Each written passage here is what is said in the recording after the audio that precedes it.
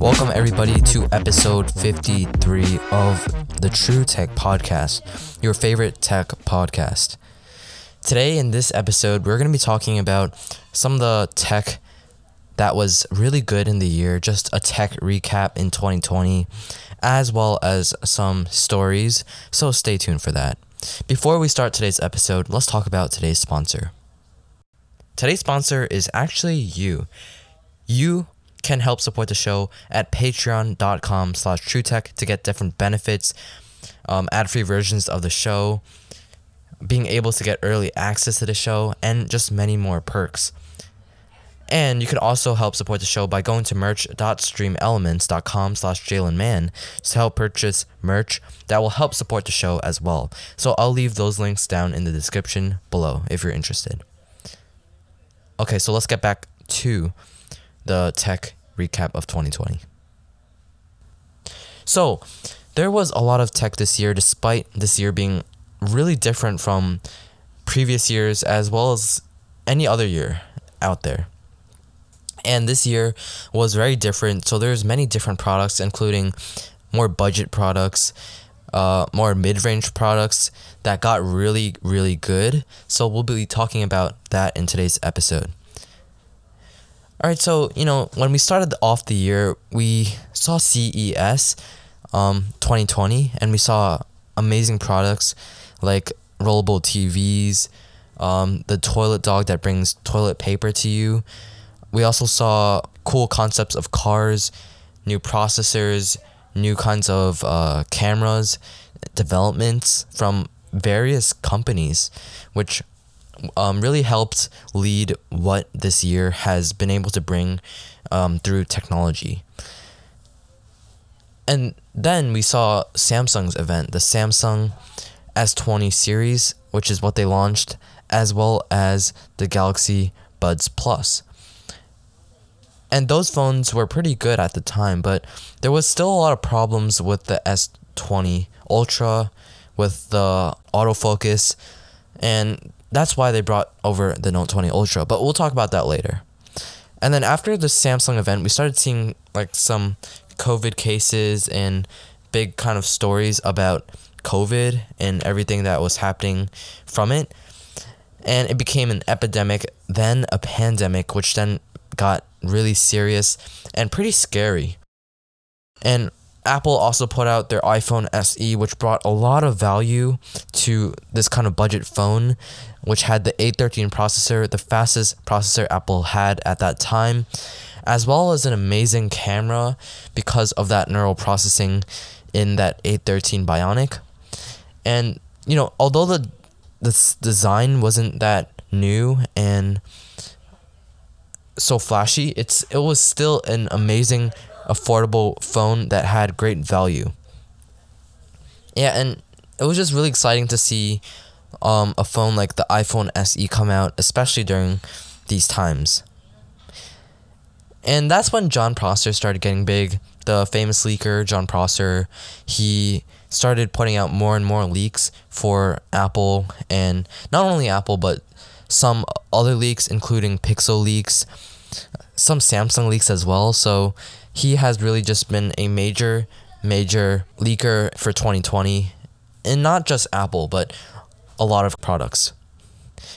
Yeah, so some of the greatest phones that came out were actually the Samsung phones as well as the OnePlus phones, because OnePlus finally was able to make a proper flagship phone that cost around $1,000 but still packs a lot of features, including water resistant, better cameras, a better display, which was really impressive to see.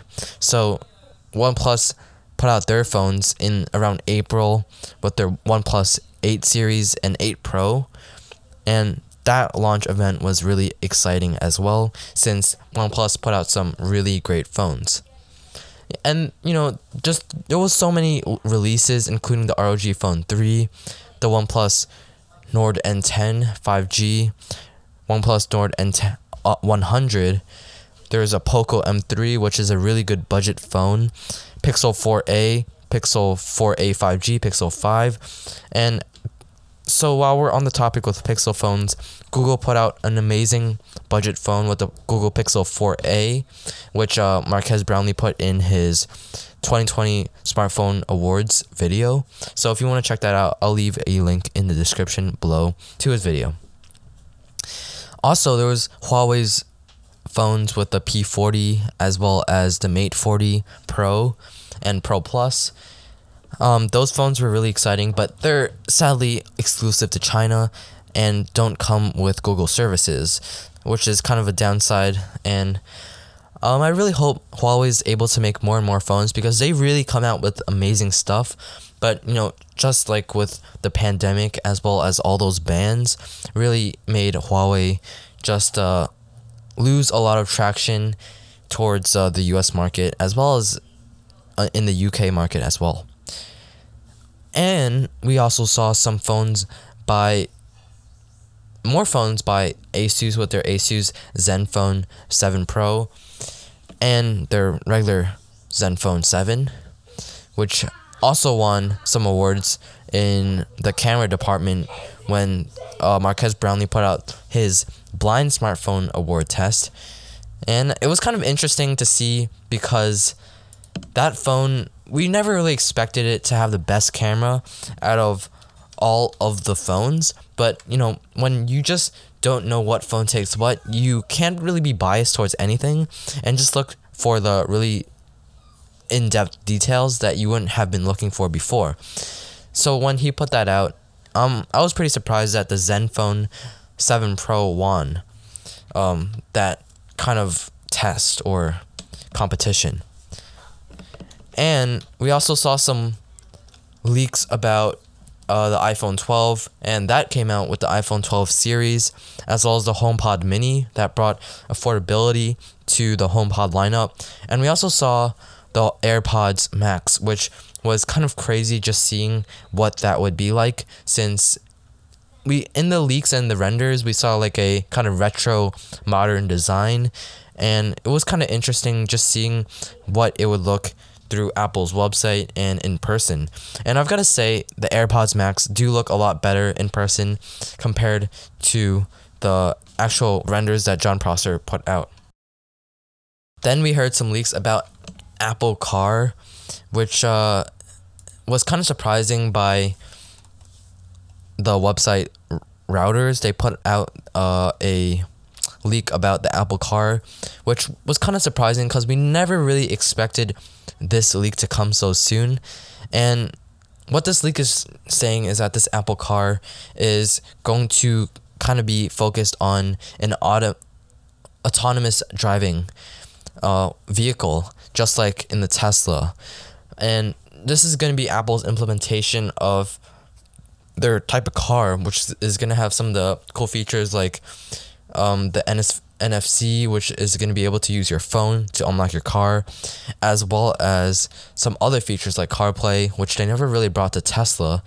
And some of this evidence was because Routers is a pretty reputable source, and also Tim Cook was kind of debating with Elon Musk about the electric vehicles and the battery tech.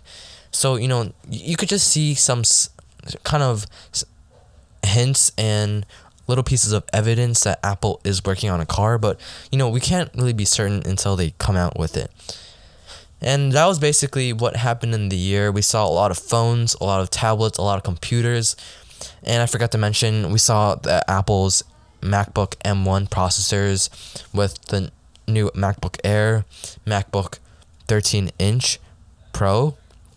We saw the WH-1000 XM4s earlier this year, which brought a lot of benefits, including multi-pairing to different devices and having better active noise cancellation and just more features overall. And all of this stuff was really exciting, but just let me know what you guys think was the highlight of the year in tech and what you thought was the best piece of tech throughout the whole year. Alright, thanks for listening to this episode. Don't forget to check my merch at merch.streamelements.com and my Patreon, patreon.com/truetech.